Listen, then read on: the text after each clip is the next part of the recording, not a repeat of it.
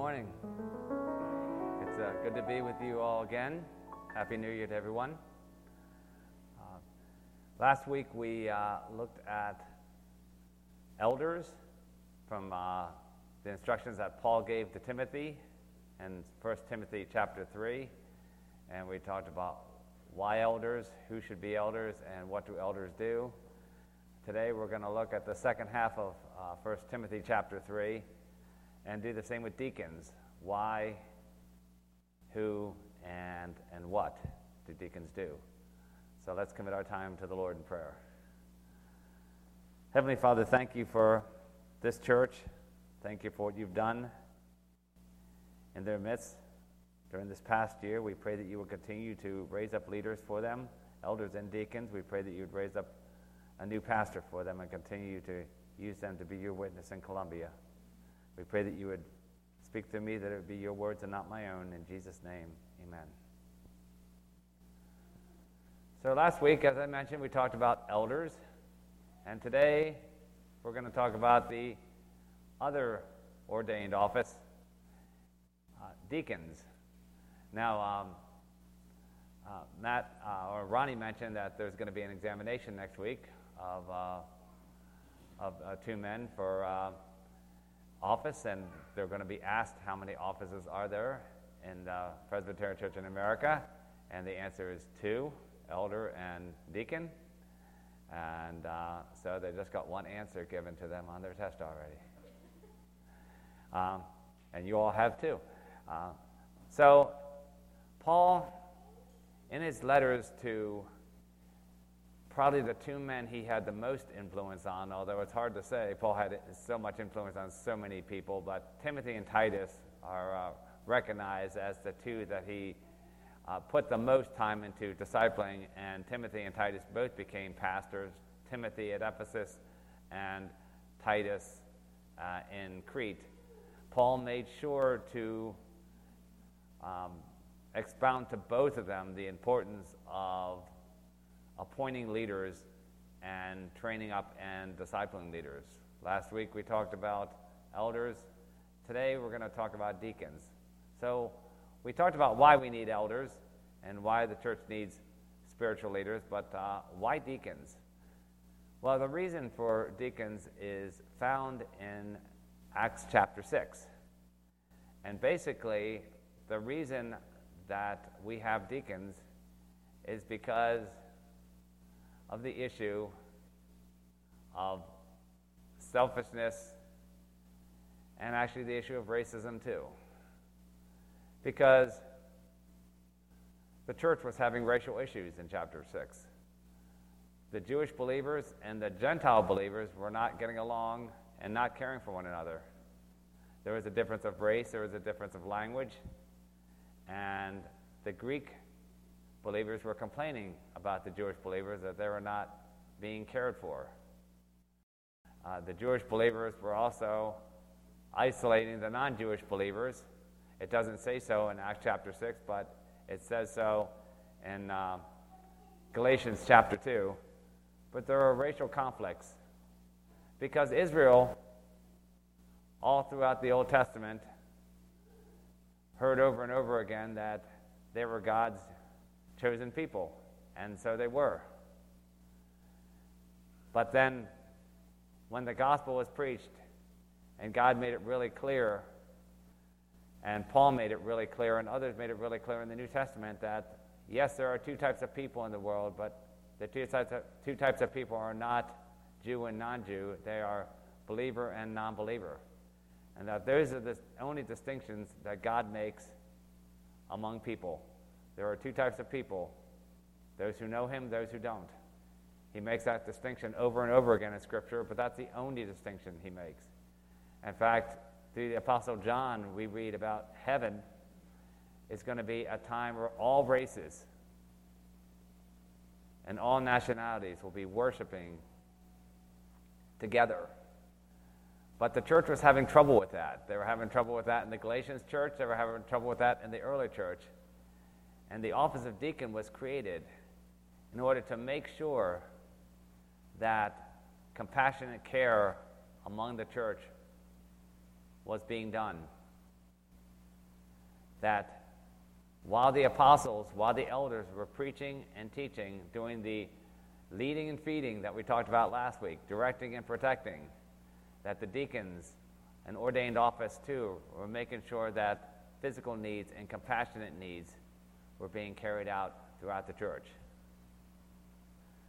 Because we do have the problem in church that we don't deal with differences well. We have racism issues in the church. The problem is our society has got it all wrong. Our society is trying to teach that racism is a product of what culture you belong to. Or racism is a product of whether you're the quote-unquote dominant culture. Or racism can be cured by a certain amount of dogma that's taught in the schools. Unfortunately, that is totally 180 degrees contradictory from what the Bible says. The Bible says racism is one of many sins, and racism is because we are sinners and we have rebelled against the King. That racism is not going to be cured until people bow down and repent of their sin and come to know Jesus as Lord and Savior. It is a sin, and there are many sins. And it is a sin because we are sinners, not because of what culture we belong to, what race we belong to. And what else does the Scripture say about racism? It says that all races are racism. And that if green men came down from Mars and they were put in charge, they would be racist too. We're all racist because we're all sinners.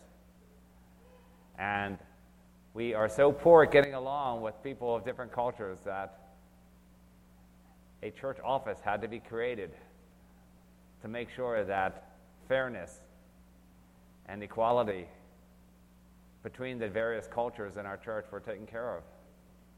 And thus we have the office of deacon. Now, we're going to be talking about more about the office of deacon a little bit later. That's not all they did. They didn't all just wait on tables. But the deacons were the champions of teaching us about compassion, care, and love for all people. And when you look at the list of deacons in Acts chapter 6, and I know this is not a sermon on Acts chapter 6, but you couldn't help but tying it in, there was a list of 5 men that were put forward. They were not all Jews. They were a multiracial group of men, converts from Antioch. Antioch was not a Jewish. Nicholas, one of the men put forward, was not a Jew. He was a convert to Christianity from Antioch. He was one of them, quote unquote. He was one of the peoples that were being overlooked and under cared for. And so even the early church, recognizing that we need to be a church of many cultures and many people, had deacons at the very beginning that were not of the dominant culture. And so the deacons set the example of what heaven is going to be like, a multicultural, multi-race church, worshiping and caring and showing compassion. But that is why we have the office of deacon, so that the church can carry out the love and compassion for all of its members, as different as we are, and lead us in that area. Now, who should be deacon? Paul writes to Timothy, there are some similarities to who should be elder. One of the similarities is that it's all about character. Last week we mentioned for elders, it was 90% character, 10% doctrine. You see the same thing here. It's all about characters, not double-tongued, being able to rule their own houses. Men who are full of the Holy Spirit, according to Acts chapter 6. Adds different qualities, but deacons need to be examples of hospitality, compassion, and care. Deacons need to be men of high character, just like elders. There's not a lot of difference in the description of character between an elder and a deacon. And I just want to take the time as we talk about who. We talked about this in deacon training. Deacon is not a step to elder. It never was meant to be in the church. Some people who are ordained as deacon eventually recognize that God's gifts have changed in their lives and become elders. But it is not a stepping stone to, let's ordain this man as a deacon, and as they mature later on, we'll ordain them as an elder. There are two separate offices with two different sets of gifts. And one is not a stepping stone to the other.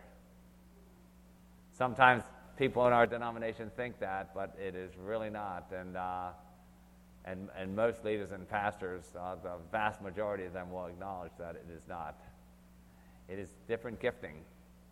And yet, the elders, we see the compassion of Peter caring for people in Acts chapter 9 and in other places. And we see the longest sermon in the New Testament given by a deacon, Stephen. So be careful about asking Matt to preach. Or else you might be here for a while, because the deacons gave the longest sermon in the New Testament, and one of the best sermons in all of Scripture, I will say. The sermon that Stephen gives, I commend that to you for extra reading if you want to see that message. And yet Stephen was chosen because he was a man of compassion and care, and served it. So elders and deacons overlap in their gifts. Deacons sometimes are gifted preachers, and elders are men of compassion, but their charge and their roles differ in that elders mainly lead and feed, direct and protect. The deacons are the compassionate, oversee the compassionate work of the church, the care, the physical needs. It doesn't mean that you in the congregation don't do that, because we're all called to be able to teach one another, even though elders are called to be your main teachers and leaders. And we are all called to hospitality, compassion, and care for the poor and the needy in our congregation and our community, even though deacons are ordained to be leading that and directing that. So in a sense, all of us have the responsibilities of elders and deacons, but in another sense, God specifically ordains men to do this, and deacons in particular to lead us in hospitality, compassion, meeting the needs of the poor, physical care. Now, one difference between an elder and a deacon is last week we saw an elder had to be an apt teacher, be able to teach the Word of God. The substitute verse for the deacons says they have to be able to uphold, maintain, understand the mystery of the faith with a clear conscience. What does that mean? That basically means that a deacon needs to be able to understand and assent to the doctrine that our denomination teaches, which is what we believe the Word of God teaches. It means that a deacon doesn't necessarily have to show gifts and abilities to teach, but they have to be solid in what they understand. They need to be able to assent to and understand what our church, what our faith believes, what the Scriptures teach. And so a certain amount of maturity is still required for a deacon, maturity in God's Word, understanding it and knowing it. Unlike the elder, it says that deacons also should be tested first. Now, people would say, why should they be tested first and not elders? That's a good question. But when you look at the quality of elders and the ability to teach the Word, that kind of presupposes that they have been believers for a long time and already tested. Because to be able to know and understand and teach the Word, presumably you would have need to live it and been involved in God's church for quite a while and had that experience. And so it's implied that elders have been believers for a long time, grounded in God's Word for a long time, and also tested. But deacons were generally younger and generally newer. And so being tested with smaller activities as a recommendation, again, in 1 Timothy 3 for deacons. Have they shown gifts of compassion? Have they been leading your compassion ministries, your ministries to the poor, your ministries to those different than you, your English language ministries, the other ministries that we do to people of different cultures and different backgrounds in our church? Are they champions of supporting our missionaries and of spreading the gospel? Because honestly, and this is why deacons need to be grounded in God's word, you cannot have a ministry of compassion without a ministry of the word. Because the worst compassion you can show anybody is not sharing the good news of Jesus Christ. Because the ultimate gift of compassion is salvation in Jesus, because the alternative is condemnation without Jesus. So compassion ministries are always coupled with the Word of God. And this is what distinguishes the PCA and other Bible-believing denominations from liberal denominations, which will do the compassionate work without the gospel. Not to put too fine a word on it, but if you have a poor man and you give him $1 million, but do nothing for his spiritual condition, instead of a poor sinner going to hell, you now have a rich sinner going to hell. So that is why the Word of God is so important in compassionate ministries. At the same time, Paul, later on in the letter to Timothy, warns that people that don't show compassion and care specifically to their own families, and this is the only time in Scripture this phrase is ever used, are worse than unbelievers. And so you see Paul's double need there for Paul's double teaching of you need compassion. Compassion must be part of a Christian ministry, but you need compassion with the Word of God in tandem. And so one without the other is heartless, whichever you leave out, because one takes care of only a physical need, and teaching the Word without compassion is not modeling Christ, who did both. Because Jesus is our model of service. And you very rarely see Jesus doing one without the other. You see him in tandem, teaching the Word and showing compassion. And that is why it's so important for deacons to be grounded in the Scriptures as well as leading the ministry of compassion, because it's the model that Jesus sent us. It's the model that Jesus did. While Jesus preached, he fed. While Jesus preached, he healed. While Jesus preached, he loved. And Jesus ministered to more than the Jews. He ministered to others who weren't Jewish. The leper that was one of 10 and the only non-Jew and the only one who gave thanks. To the woman who begged Jesus to heal her, and Jesus said, I came to the lost sheep of Israel first. And her response was, yes, Lord, but even the dogs are given the scraps from the table. And Jesus said, your faith has healed you. The Roman centurion, who was occupying the Jewish state at the time, Jesus healed his son. We see the model of Jesus, compassionate to all the races, even those who were oppressing Israel at the time. And so we see the importance of the ministry of the deacons, leading us in compassion and mercy ministries.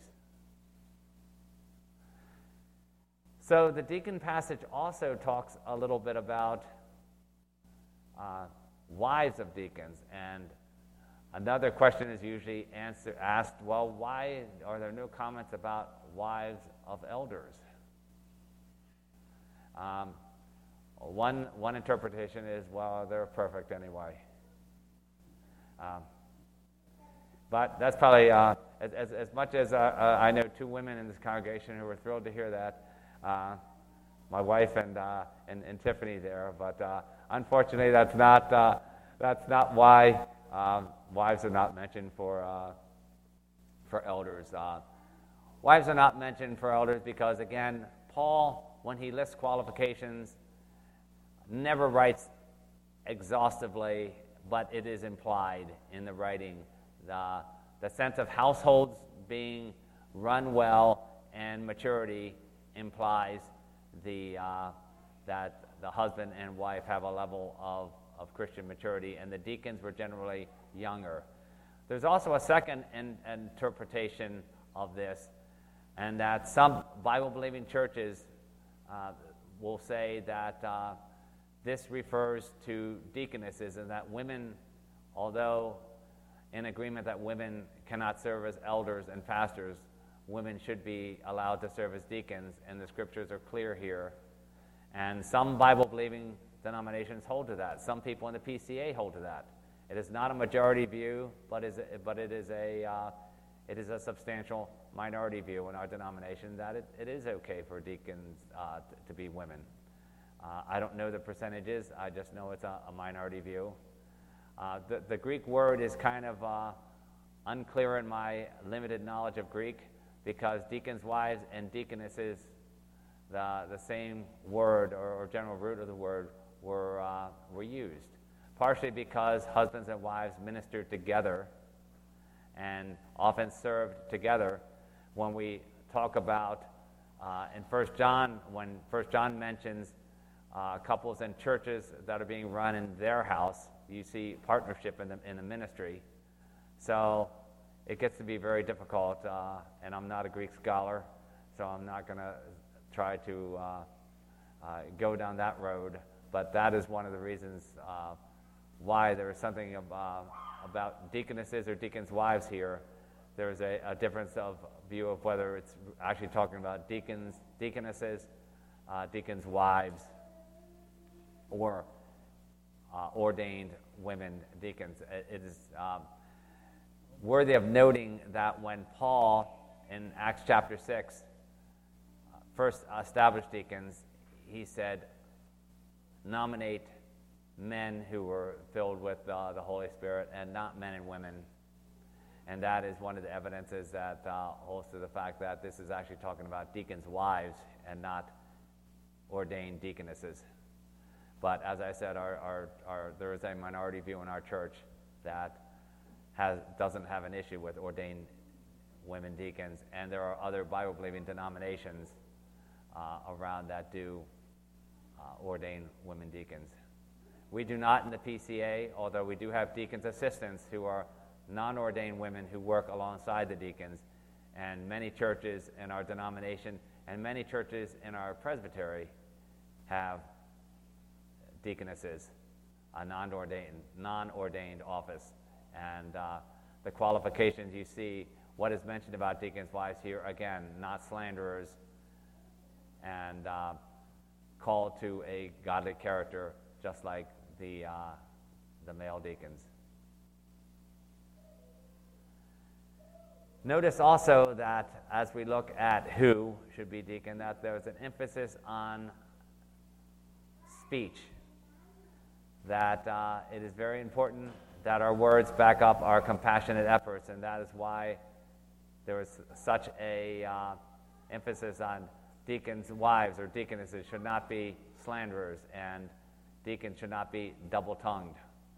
That although character in general is called for as we ordain elders and deacons in particular, the character of how they speak, not being double-tongued, not being slanderers, is specifically called out for qualifications.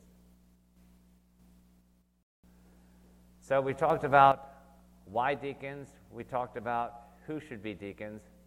What do deacons do? Well, we see the example in Acts chapter 6 of caring for those in the church. But we also see in Acts chapter 8 deacons doing evangelism. Deacons out. Deacons taking leadership responsibility. Later on in chapter 18 or 19 of Acts, we see one of the deacons who had 4 daughters that prophesied was caring for Paul along his missionary journey. We see Stephen, as we mentioned before, taking opportunity to preach the Word of God. But deacons in our denomination have a dual role of taking care of compassionate needs and ministries in the church and also in the community. Churches vary in the PCA about how much community ministry they do, but I believe that the Scripture calls us to have compassionate ministries within the community, to care for the poor, the needy, the oppressed, the underprivileged, the at-risk people in our community. Why do I say that? Well, because we see the model of our Lord and Savior Jesus doing it and setting the model for ministry. We also see in the Old Testament, in the book of Amos, in the book of Isaiah, and in other places, the condemnation of the church for not caring for the poor around you, and not caring for the oppressed around you, and not caring for justice around you. We also see the model that God gave us in the theocracy under Moses and Joshua, that the poor were cared for, that there was a year of Jubilee every 7 years where debts were forgiven. When you gleaned the fields, you left a certain amount for the poor to be able to gather for themselves. We have the model throughout Scripture that the church is responsible for caring for the poor and the needy in our neighborhoods and in our surrounding areas. I think the Scriptures are very clear that the diaconal ministry is a ministry both within and without of the church. And so as you think about new deacons, and God possibly raises up new deacons, or if you get new deacons in the future, and you think, what does a diaconal ministry look like? I believe the Scriptures teach that deacons set the example and lead the ministries of compassion both in and out of the church. Now, a reminder and a charge to the church that just because you have deacons leading us in that area, it doesn't mean that we're not called for it, because it wasn't the deacons that God called out in the Old Testament for not caring for the poor, because they didn't have deacons at the time. It was all the church. And so we are all responsible for compassionate ministries. Our deacons lead us and disciple us and mentor us and direct us in those areas, but we are all called to care for those around us that don't know Jesus. We're all called to minister. We're all called to care. We're all called to be involved. But the deacons are specifically called and ordained to lead us and guide us in that ministry. Deacons deserve the same honor, encouragement, support, prayer, and submission that elders do. I mentioned it before, but it's worthy of mentioning it again. It is not a stepping stone. It is not a lower office. When we agree to submit to our brothers in leadership, it is not only the elders, it is also the deacons. And as we saw this morning and we've seen before, deacons also lead in worship, have been known to preach, and are godly spiritual men who can give counsel and advice and shepherding and mentoring. It's not their main calling, but that doesn't mean they don't or can't do it. And we need to honor, encourage, submit to, and pray for our deacons. So as you prepare to welcome new elders and deacons, I hope you get a general understanding of the Scriptures for, number one, the importance of these offices. Paul made it very clear to Timothy that this is something you need to do. He made it very clear to Titus that he needed to do, and it was recorded in the book of Acts by Luke. Out of all the things Luke could have recorded in the book of Acts, he recorded the creation of the office of deacon because he saw it as vital and important that the church in perpetuity for all ages have this information and have this instruction. So we see the importance and the necessity of these offices, and it is a serious thing to go forward and be ordained. It's a lifetime commitment that the Lord is calling these men to, and a lifetime commitment of support, encouragement, prayer, and submission to them that God is calling you to as a congregation. So let's pray. Heavenly Father, we thank you for the offices of elders and deacon. We pray that you would continue to work in the lives of these men you are preparing for these offices. We pray that you will continue to work in our congregation to be able to encourage and support these men. And we thank you for the leaders you've risen up, Lord, and pray that you would continue to rise up new leaders at City of Hope and continue to work with them to be a compassionate, godly witness to Columbia. In Jesus' name we pray. Amen.